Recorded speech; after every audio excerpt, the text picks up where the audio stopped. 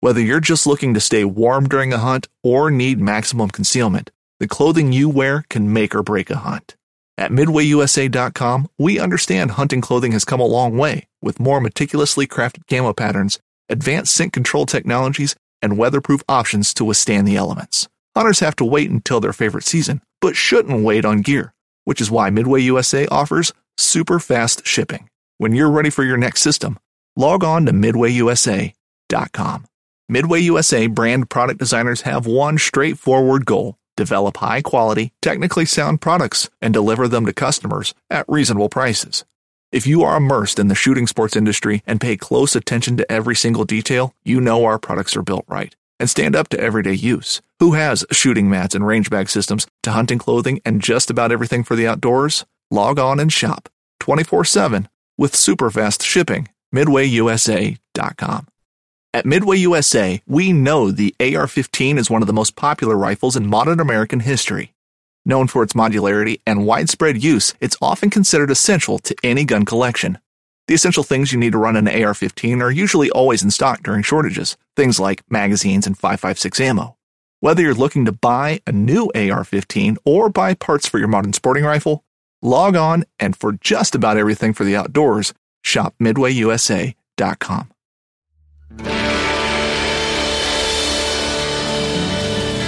From the nation's capital, this is the Fly Fishing Consultant Podcast with your host, Rob Snowhite.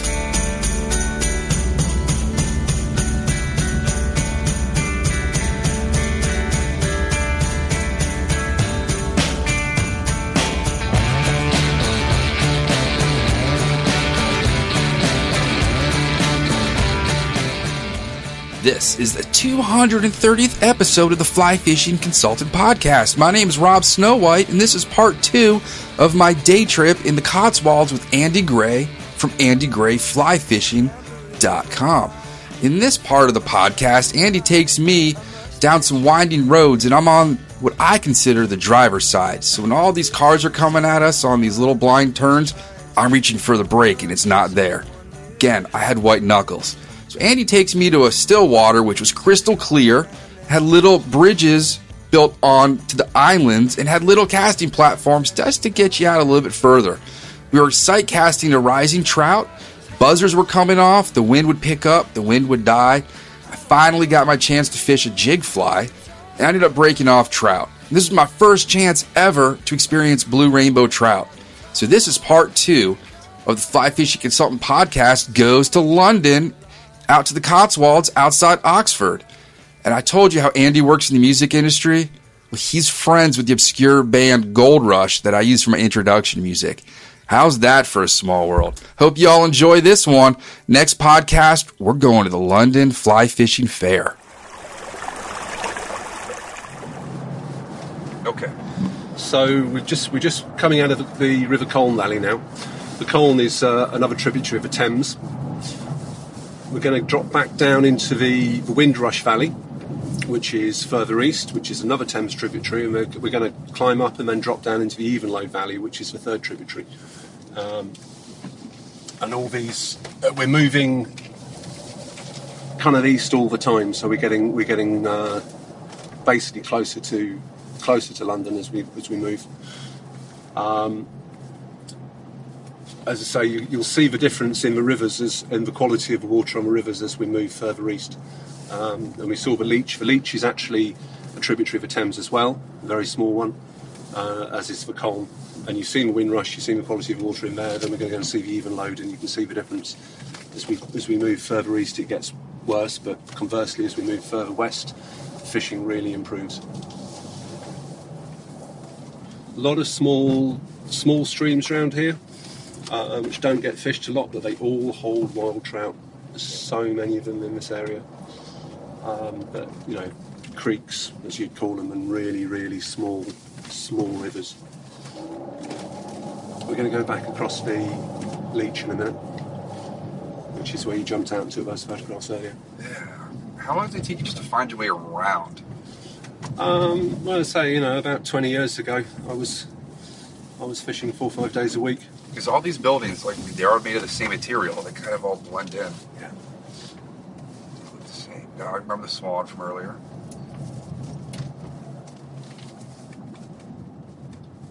So we would have a mirror over here on these turns, so you can see when a car's coming. You do sometimes, but not.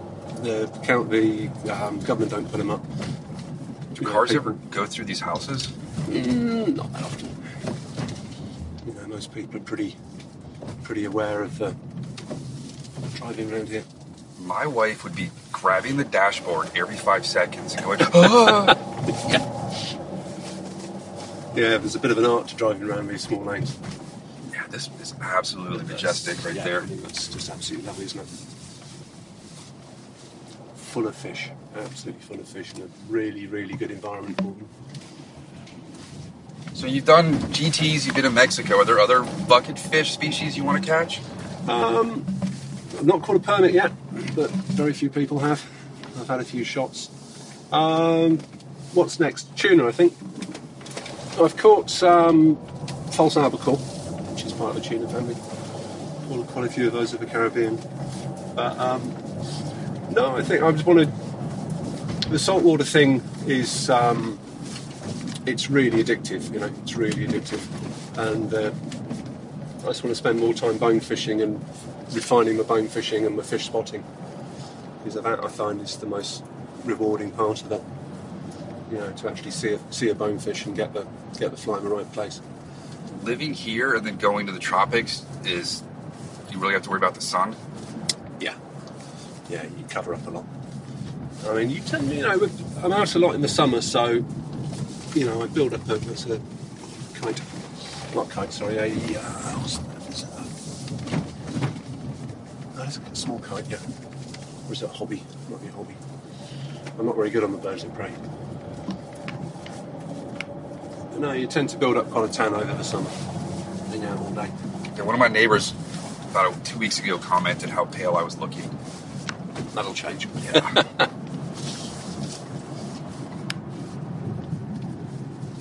But no, I mean, as far as fishing destinations, I want to go back to the Indian Ocean again. But it is expensive. Whereas, Mexico, you can do it reasonably cheaply. Like I said, that trip I did in January, I did it DIY, just a friend and I went out there. And we had a great time, and the satisfaction of catching your first fish solo, without a guide, is just immense. Because as you know, I mean, as a guide yourself, you're catching fish for people a lot of the time. They might be holding a rod, but you're catching the fish for them.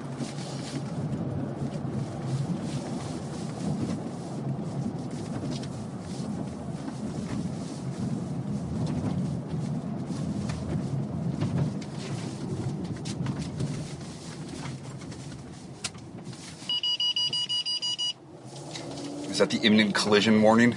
It's just yeah. Right, there's a stall indicator. that one guy running was pretty brave. Yeah.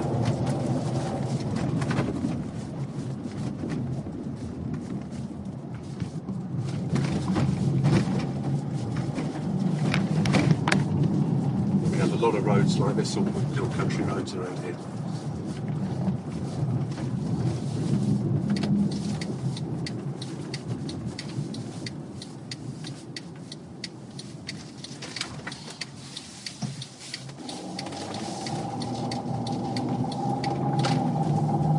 So we're going to climb up a little bit to what's basically a crest, back through Burford into Windrush Valley, and then back out of Burford into the Ivanhoe Valley.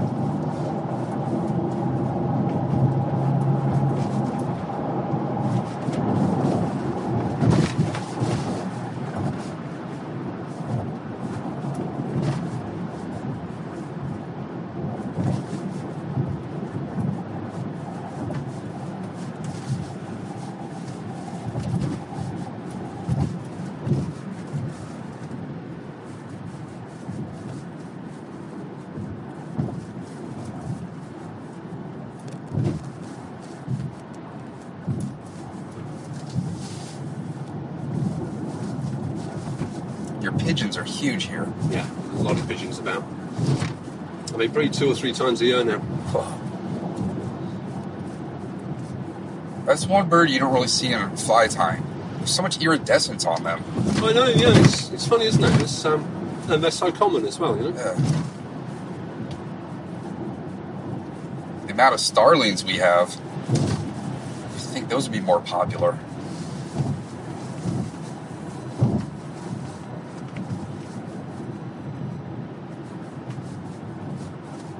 It's really thick brush. Yeah. Well, this will just go bang green in about a month's time.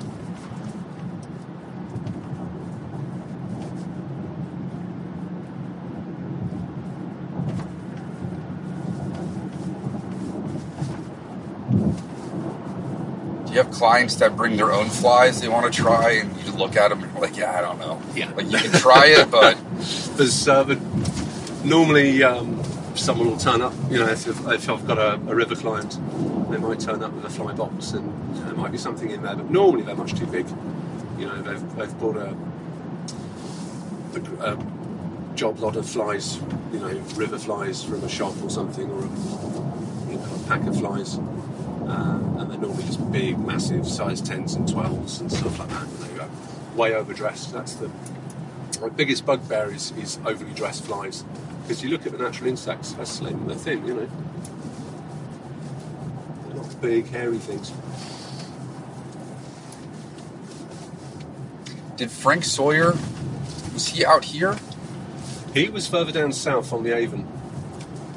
The Avon, there are about four river avens in the UK. It's the Southern River Avon, which he was the river keeper on. This is a really pretty stretch. I just bought up some of his imitation killer bug yarn. Oh, Shetland oyster? 471 or what it's called. Yeah, that stuff is... I've seen it on eBay for about $100 for maybe a couple For of an feet. original card, isn't it? Mm-hmm. Yeah. I've fished the stretch of river quite a few times, which he was the river keeper on. And I think there was a picture on my Facebook of me sat on Frank Sawyer's bench. The killer bug was basically called the killer bug because he used to kill every grayling he caught. And funny enough, very first time I ever went river fishing was on the River Tweed in Scotland at a place called Melrose. Tweed's known as a salmon river, but it's got a good head of trout and grayling as well. And bought a day ticket. Well, my father bought me a day ticket because I was about 12, I think. And it had the rules on it, you know, what the fly size you could use, upstream only, all this sort of thing. And the very last rule was all grayling to be killed. That's a rule? That was a rule. Wow. Yeah. Things have changed. Well, salmon fishermen always used to think that grayling ate the salmon eggs. So, you know, why would you want a grayling in the river, in a salmon river? Because it was destroying the grayling, or destroying the salmon rather. So again, they were persecuted and seen as a bit of a pest. There's been a big explosion in grayling fishing in the UK. You know, because people have seen them as a very, very worthy game fish, and also you can extend your season because when the trout season finishes, the grayling season is still in effect. So that river we were just on, it's closed for 18 days every year, and then it's open for the rest of the year. The river seasons do vary. The season for instance, in Wales starts, I think, the 14th of March. So the Welsh rivers are open now. Whereas it's 1st of April here. When do you use the two-pronged hooks? Is that mostly for salmon? Doubles, yes. So salmon and sea trout. Normally always a double. Is that just to help them when they jump? It's just a better hookup.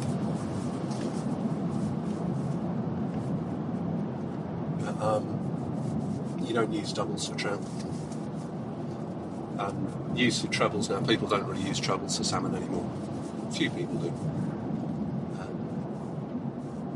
All the salmon fishing I've done has always been with doubles. How far do you have to go to get to salmon?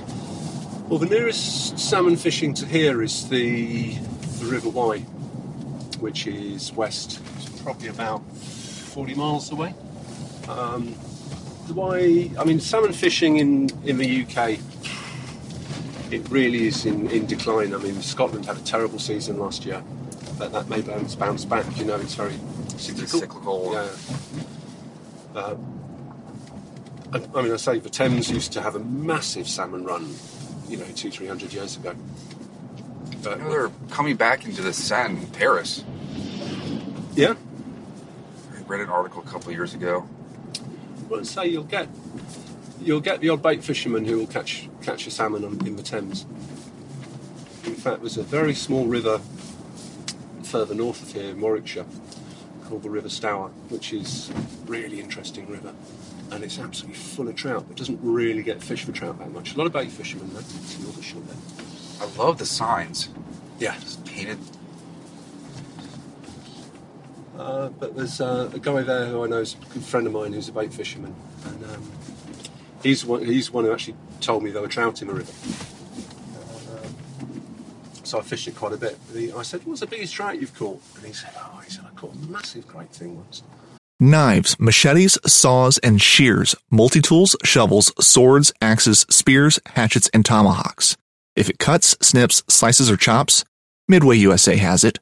Find great gift ideas in our huge selection of pocket knives and other everyday carry folding knives. Make a statement or create a family legacy with one of our top-of-the-line hunting knives. We've got a great selection of manual and electric sharpeners, too. For just about everything for the outdoors, check out MidwayUSA.com.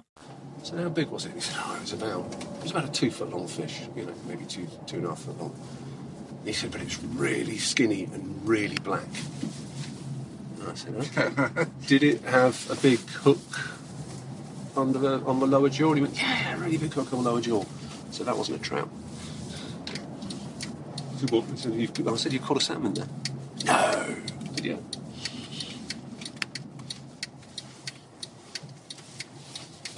What was the name of that little village? That's Burford. There's a lot of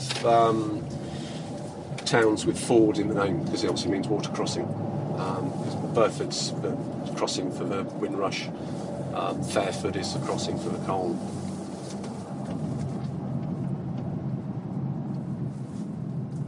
So we're now heading up the hill and we're going into the Evenloe Valley. Well, we're coming out of the Windrush Valley up and over into the Evenloe Valley.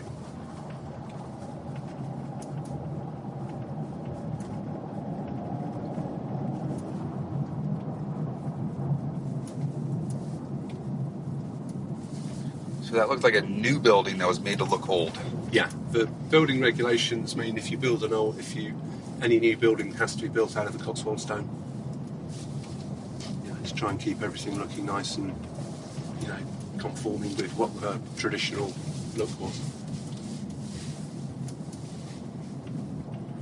And you start to see a change in the colour, particularly the older buildings. As we get more towards Chipping Norton, they become lighter and a more buttery colour, which is because, as the stone changes. Because the stone to build these buildings out of would have been quarried, within half a mile of where they're built. Because when they built 300-400 years ago, they wouldn't have carried the stone very far. And it does change in colour as you move around through the Cotswolds.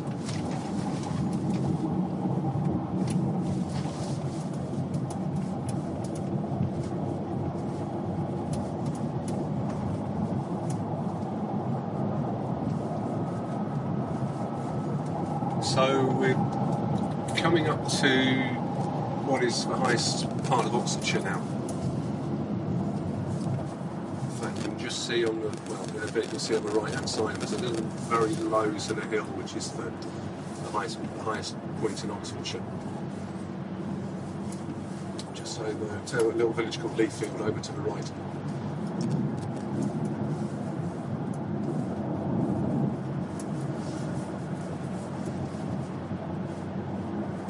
Nobody rides bicycles out here, do they?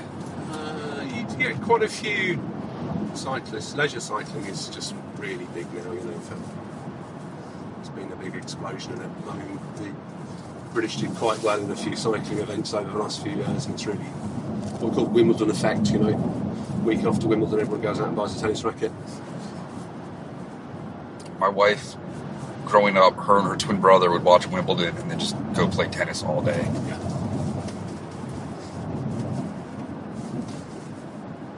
I can't play tennis, so I don't want to play against my wife. She would probably hurt me. It's a lot of black chickens. Yeah. I wonder if those are breast chickens? I don't know. Chickens. I've never seen a field of cows, but chickens. Just walking around happy birds. Free-range chickens. Yeah. When I went to Paris, I couldn't believe how different chicken tasted. Everything we eat is just so mass-produced and just gross. Yeah. A lot of my friends hunt. They don't want to eat antibiotic, hormone-filled grossness. No, I mean, it was so... Again, there's a big movement in the UK now for real sort of free-range, naturally grown food. There's so much estrogen in our river. All the male fish have eggs. Yeah. Not just from women on birth control, but all the stuff they pump into the cows to make them produce more milk. Oh, yeah, that makes sense. And it just lactate down. Yeah, they piss and it all goes into the Potomac, and you cut open a male fish and it'll have eggs in it. Crazy. Right, this is the Even Road Valley we're dropping into now. It looks like a tweed coat. Yeah. Patchwork quilt.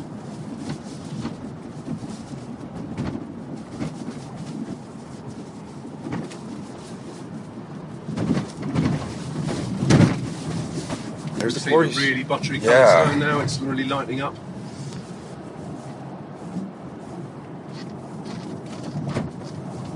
Right, well, let's go to a trout fishery. Let's get you wet in the line. So even like a small creek, Yeah. just have fish in it, they just end up there. They will probably run up there to spawn. A lot of those what we call winter borns, so they're dry in the summer.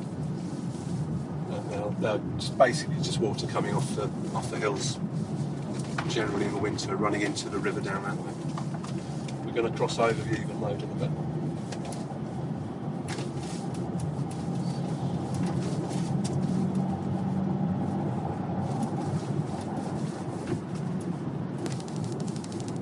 But we're properly in the Cotswolds now.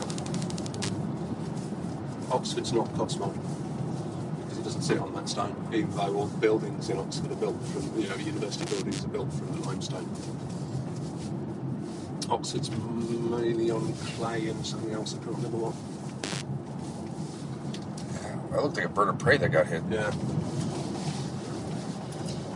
Now in America, if you were to take a feather from that, you'd go to jail. Really? Yeah. Wow. Can't even touch them. We had the Migratory Bird Act now. Have you read The Feather Thief? No. The guy who broke into the Tring Museum to steal Wallace's birds to sell on eBay. Oh, yeah, I've heard about So it. he Yeah. could buy the guy's a nerd. He did it to buy a $20,000 flute.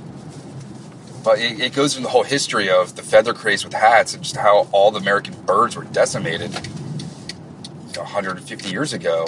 And I think it might be the Migratory Bird Act, but you can't even touch some birds. So many of these little villages in the Cotswolds. Little itty bitty doors. Yeah.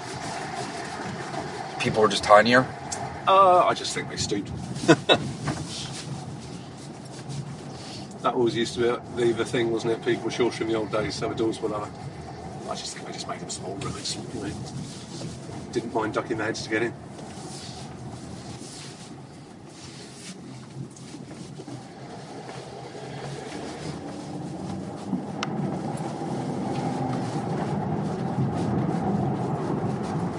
This is sort of similar to rural Virginia, where I'm from. Yeah. It's kind of rolling green hills. It's a lot of horse country. A lot of Hollywood actors have houses and race horses.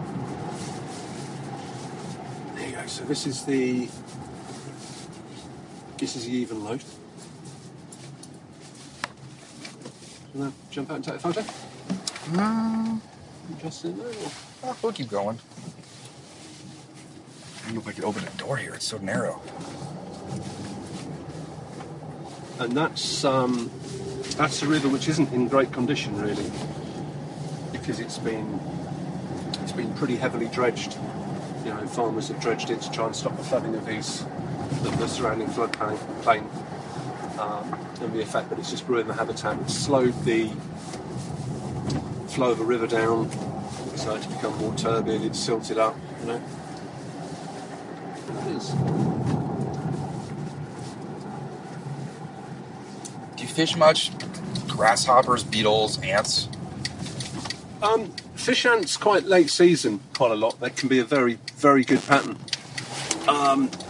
We do get grasshoppers, crickets, but it tends to be only a couple of days in the season where the fish are really switched onto them. But it's always good to have a few patterns in your box. But ants are a good pattern. If you get a hatch of flying ants, then the fish just go absolutely crazy for them. Plus it's a good terrestrial pattern. You know a fly called a cocky bondi? Never heard of a cocky bondi. It's a terrestrial. It's a beetle pattern basically. Oh, there's some crazy bikers. Yeah.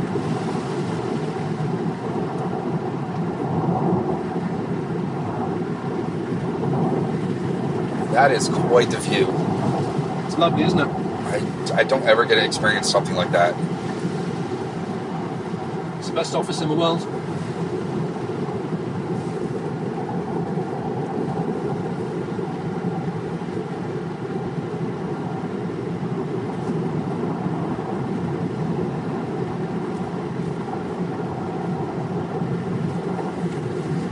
Are there any sort of celebrity fly anglers out here or in the UK? Or like notable ones that can draw a crowd for speaking engagements? There's probably the best known is a guy called Charles Jardine, who will probably be at the fly fishing show you go to. He's pretty well known. He's a journalist. He's a very evangelical fly fisherman. Does a lot of stuff with kids fishing for schools and that sort of thing. He's a good guy. He's a good artist as well. Paints pictures of trout and stuff like that. Apart from him, there's a couple of reasonably well-known reservoir fishermen. A guy called Craig Barr, who's got his own fly business, and then you've got a guy called John Horsley, who is a bit of an all-round fisherman, mainly still waters, does a lot of guiding for pike on Rutland Water, which is a big trout fishery with a lot of pike in it. I'd say Jardine's probably one of the best known of the crop at the moment. We haven't really got anyone really big at the moment in writing, like a Goddard or anyone like that. They all seem to be the previous generation. No one's really coming through, which is a shame.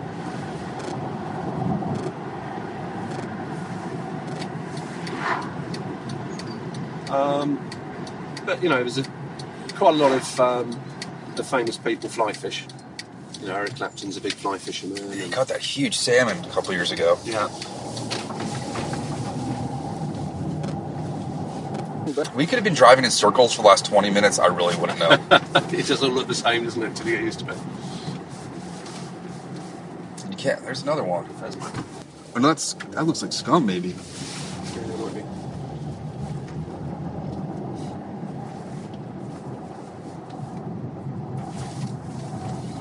So I know the Cotswolds from people go out with their walking stick and their socks and a little knapsack.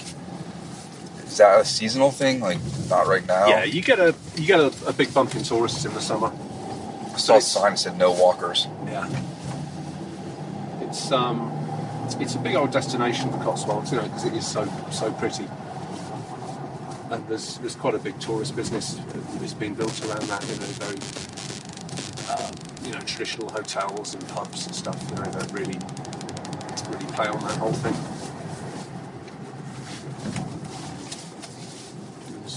Email?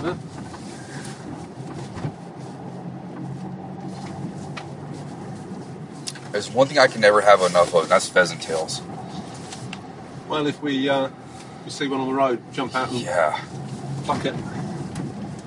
Pheasant tails for steel. Have you ever done steelhead? Yes. That's what you did the road. Yeah. So we do the Great Lakes.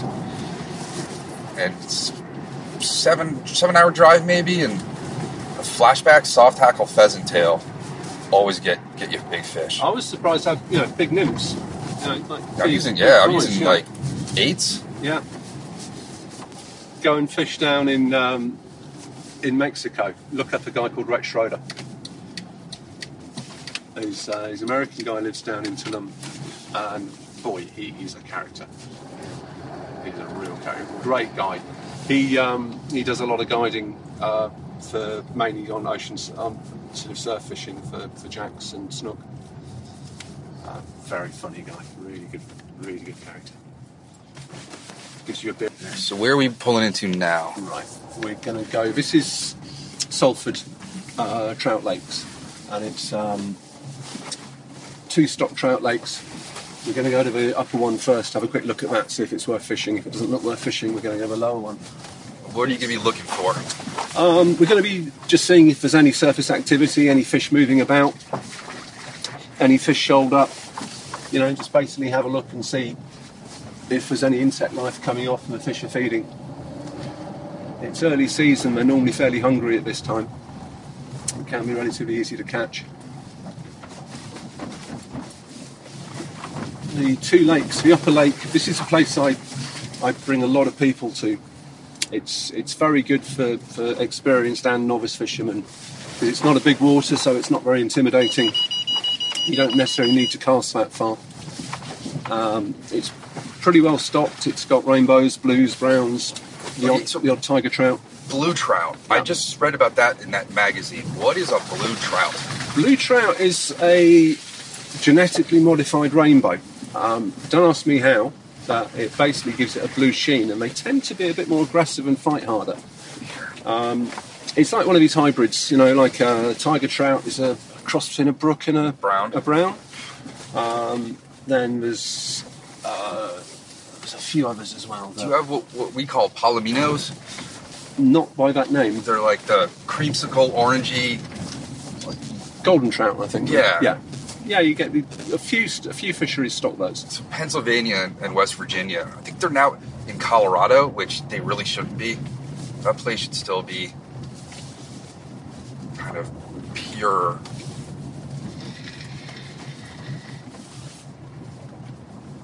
Fishing like a local isn't just about catching fish. It's about connecting with the environment and the people who call it home. It's about hearing the stories and traditions that have been passed down for generations and sharing unforgettable moments with the people you meet along the way.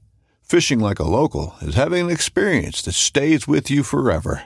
And with Fishing Booker, you can experience it too, no matter where you are. Discover your next adventure on Fishing Booker. It's a good thing you got this car. Yeah. Yeah, you've got to have a 4x4 if you go around fishing around here, especially in the winter.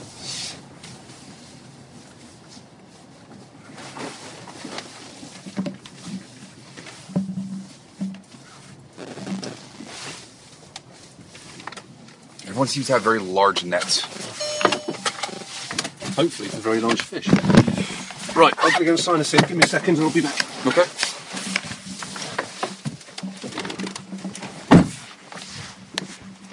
Heard that. Oh, we're going to have a look around. Thank you. You take a look in your net there. I've heard about the blue trout. I want to see one. No, just a regular rainbow? That's not one. That's a rainbow, yeah. I've caught a blue trout, but I'll put it back. There's one you can actually... They're quite easy to spot in the water, actually, to be honest, when you do see them. But, of course, when you're fishing like us, we stand around for 3 hours because that's what we're doing. If you're just here to have a good look at them, then you'll get a bit bored after a bit, won't you? But yeah, there's 1 or 2 around. There's no shortage of fish. Well, that's the plan. I wouldn't mind catching one while I'm here. Good, try and find some trout. How are you rigging up your rod? Okay, so it's 9'6" weight. It's Sage Z-axis. Lovely rod. I had this built from a blank by a really good rod builder called Stephen Parks. who now runs a company called Atom 6. Watch out for their rods, they're really, really good casting tools. He's probably at London Fly Fishing Fair, actually. Floating line, it's the Michael Evans Arrowhead line. I don't know if you've got those across the pond, but they're really good lines. Very, very long taper and really true to weight as well. You can hold a really stable loop, and you can get a lot of line outside the rod tip to keep the cast really stable with these things. Are you all particular about your line colors at all? I tend to find something reasonably neutral. I mean, this is what's called an ivory colour, I guess, of a cream colour. I don't tend to like to use really bright lines, but I'm not really too sure. You know, if you look at any line in, especially against the sky, it's always going to look dark.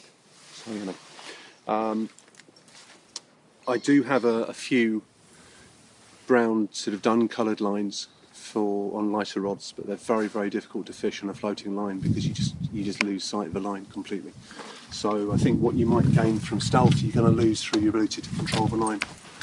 What sort of pattern do you want to start off with here? We're just going to put a damsel on, weighted damsel, fairly standard pattern. We're going to use about a 9-foot leader. I've got a 9-foot tapered leader cut down to 7 foot, which is going to do a loop-to-loop connection down to some 4x tippet. So total lead length about between 9 and 10 foot, and then we're going to put a damsel loop on it. Fairly good standard go-to pattern. Stanley, come here. So I'm just going to replace the tippet on this. Just a straightforward shot bought nylon tapered leader. I mean, I actually buy these things by the 2 dozen. I pay about £1 per leader, because I get through so many.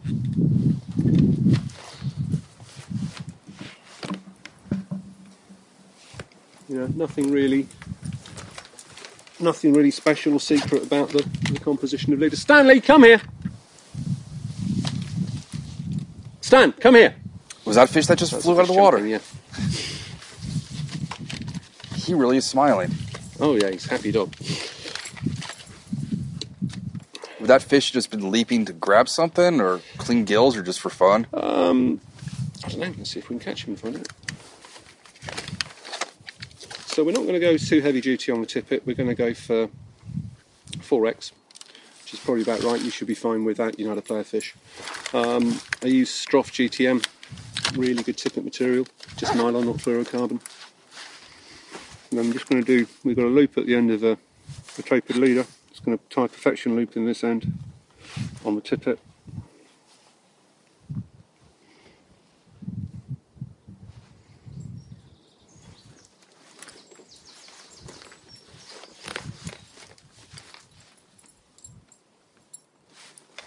And then just do a normal sort of handshake connection. That guy's on a connection. Oh no, it looked like he was on a fish.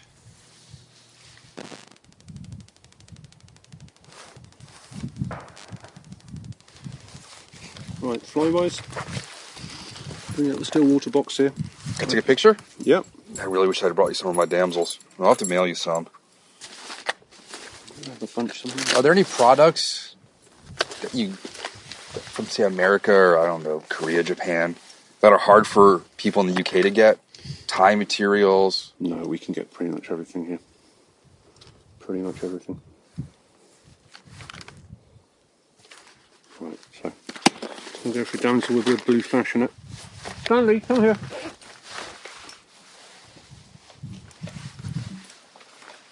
Come here, come on. And we're just going to go for a pretty standard 5-turn tuck grinner. You said you signed in? Yeah. Is that like to keep a log of who's been here? Yeah. Yeah, I've got a membership of this place through my fly fishing club. Stanley, come here. Come here, come here. Do you ever have problems with riffraff coming in and causing trouble? Not generally, no. But just keep an eye on that central patch of water. Basically, about 60 feet out, look towards that platform over there, and then come back and about 60 feet away from where we are now. Look in that area there. And what we're doing, we're just looking for any surface disturbances. When we haven't got very good light conditions, as we have, you know, as in today, then we're really relying on the fish giving their position away. through surface activity. I mean, we saw a fish move there, and we saw a fish move just further up. I mean, I know from experience that this area off this platform here generally holds fish. There's a bit of a ridge that runs, you can just see that slightly lighter patch over there, and it gets a little bit deeper, and the fish patrol around. They'll also come into this corner here. The wetter fish, again, we've got just a floating line. You see it shells off. Wow, this is really clear. Yeah. Stanley, come around here. This side. Good boy. This almost looks like it has artificial dye to it. It's got a slight green tinge to it, hasn't it? Mm-hmm. Right, so all I do, I mean, you're going to be fishing, not me, is let that fly sink, count it down for about 5 seconds, and then just pluck, retrieve like that. 1, 2, 3, stop. 1, 2, 3, stop. See if you pick anything up on that.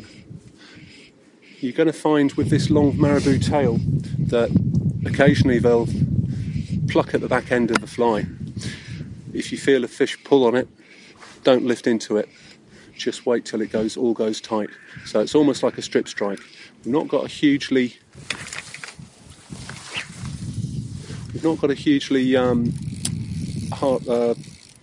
strong leader on here, so you're going to have to play him on the roof. So, Andy, how did the fishing go this afternoon? A bit slow. Had a couple of hookups, but nothing really stuck.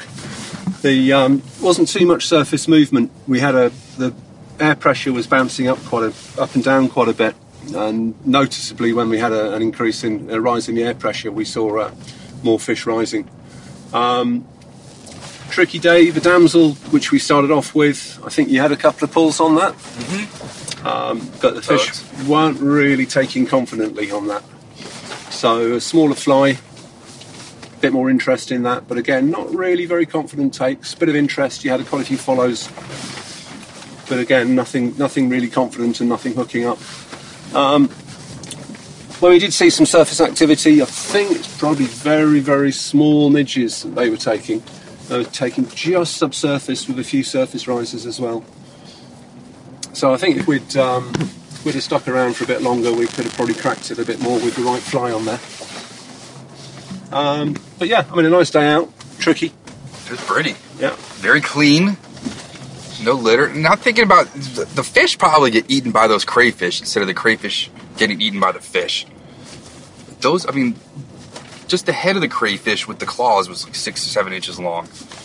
Yeah, I mean, a crayfish wouldn't take a trout. The dead ones probably get eaten pretty quickly. But they would certainly graze on any dead fish. You know, and on a fishery like that, you do have a mortality rate. So, you know, you see dead fish at the bottom occasionally, and they will be hoovered up very rapidly by the crayfish. But there's so many invertebrates in that lake, in those two lakes, that the crayfish are getting very large. I mean, I think I said about there are crayfish in pretty much every watercourse in the UK now. They're the invasive American crayfish, which were brought over here for, you know, to be cultivated back in the 60s, and they've just spread. And the negative effect of that is they do eat a lot of the invertebrates, and the fly life is going down in a lot of rivers, partly because of the crayfish, partly because of pollution and pesticides, etc. One of the plus sides on that is that when trout, and we have a fish called a chub, when they start to recognise a crayfish as food, then they start eating them, and they're very, very high protein. So the size of chub in a lot of rivers has just absolutely doubled over the last 5 to 10 years. You know, when I was younger and fishing, any chub over 4 pounds was fish of a lifetime, and people are regularly catching 5, 6, 7 pound chub now. And that's a big fish. Do you ever fish that they're like egg patterns to mimic the chubs and the other coarse fish? Well, I do a lot of fly fishing for coarse fish, and the most common ones, I mean, I fish for pike a lot, and you also catch perch as well. But if you fly fish for chub, then a really good pattern for chub is a big grey wolf. You know, a large dry fly pattern just floated down underneath a tree, and these fish will just come up for them. Chub are great fish to catch on the fly. They're not particularly fast, but they're quite powerful. You have to fish reasonably light tippets because they're quite sensitive to tippet. So they're difficult fish to play. You've got to fish quite a soft rod with them. Otherwise you will get smashed up by them quite easily, because they're what they lack in speed they make up for in strength and lunges, and they'll just give a big head shake, and they will always go for snags as well. Are there any flies you wouldn't fish out here, like that's embarrassing? We tend to be, the English tend to be quite conservative about fly fishing, and streamer fishing, as we talked about, isn't really practiced very much. What about glow bugs and eggs? Well, more and more San Juan worm.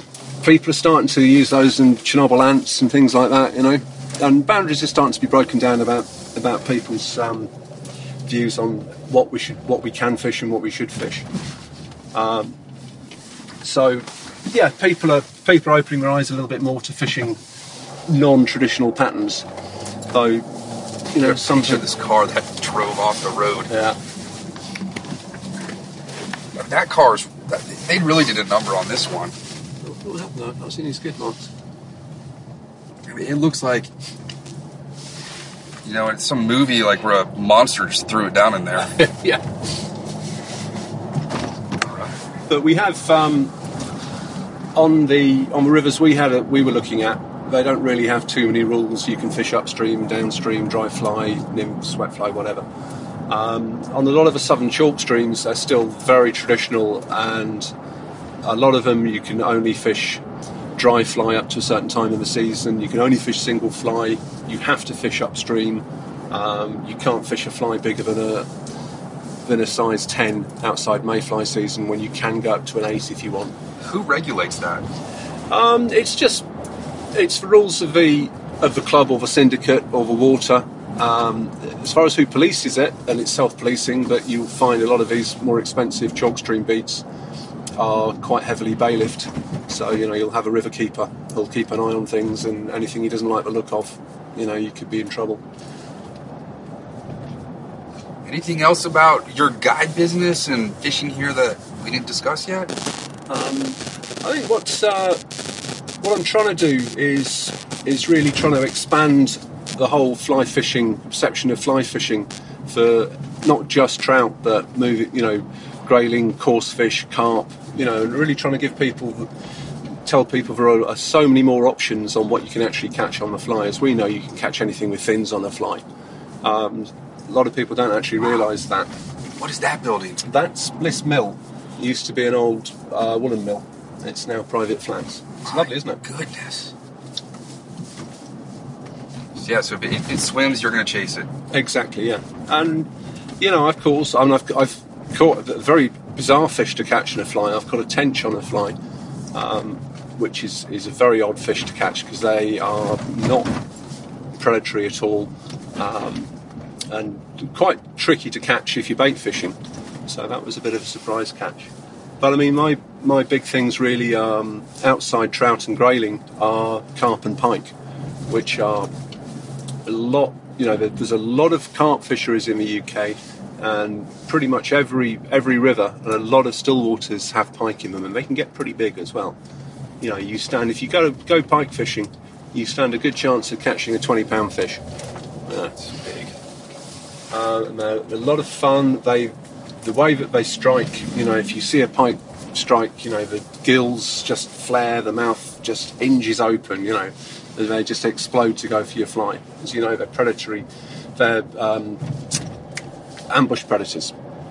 So, they move really quickly, and if you look at a pike, same as a muskie, you've got that dorsal fin right at the back of the body, and that's just to give it that big single burst of acceleration, a big flick of a tail and a dorsal fin, and these things just hang out at your fly. A lot of fun to fish for, and again, something that's relatively in its infancy. Pike are very delicate fish. They've got this sort of fearsome reputation because they are voracious predators, but they don't stand being caught too many times. They don't stand being badly handled. I live in Fairfax and Company. Yeah? Named after Lord Fairfax. Oh, right, okay. All right, you ready for some non-fishing questions? Yep. Favorite Michael Caine movie? The Man Who Would Be King. The best sandwich you've ever eaten? Oh, God. There used to be a garage just around the corner from here that made a really, really good tomato and egg salad sandwich. That sounds good. What's the worst place you've ever fished? Worst place I've ever fished. You know what? That's a tricky one to answer because I've loved everywhere I've fished. If you could go back in time before humans ruined environments and destroy things, you could fish in one place, where would it be? I'd like to catch a salmon in the Thames because we don't get salmon in the Thames anymore. Well, we don't get a salmon run in the Thames. You get occasional salmon in there, but I'd like to be able to catch a salmon out of the Thames. Do you have a favorite author? I'm very keen on Terry Pratchett at the moment. I'm reading a lot of his books. And who else do I like? Very British, P.G. Woodhouse. Do you have any irrational phobias? Fingernails. People clipping them or like fingernail injuries? No, just fingernails. Okay. You know, it's like stuff under your fingernails. Right. Not dirt, but like, you know. Just one of those things that puts your teeth on edge of fingernails. What's something you refuse to eat? Cucumber. Pickles, too? No, I love pickled gherkins, but I hate cucumber. Bizarre. My wife can't understand it. If you left one item at home on a fishing trip that would ruin your day, what would it be? My glasses, because I wouldn't be able to see to tie flies on. Okay, that's probably all the random questions I can think of. I usually have a Pretty good list. ones, actually. Yeah, I have a list. How about hot dogs? You put ketchup or mustard on them? Mustard. All right. That's it. Where can we find you on social media? How can people hire you for a day? Okay, I'm andygrayflyfishing.com, and it's Andy Gray spelt with an E. If you do a search for that, or if you do a search for fly fishing in the Cotswolds, I'll come up pretty high on any Google search on that. So I found you. Brilliant. I gotta thank Alcoa It works for then. that. Absolutely. Well, this was a pretty awesome day. Good. I really had a good time. Excellent. Well, I'm glad I got a chance to show you around and have a look at some of the fishing we do in the UK. Yeah. We looked at some rivers and we looked at some still waters and a big reservoir, so, you know, hopefully it's given you a bit of an appetite to come back here with a rod next time. Is Stanley tired? Stanley is absolutely on his knees at the moment, but he's had a lovely day as well. Fantastic. All right, Andy, thanks so much. Been a pleasure. Thank you for joining us for the Fly Fishing Consultant Podcast. For more information or to contact Rob, please go to www.robsnowhite.com.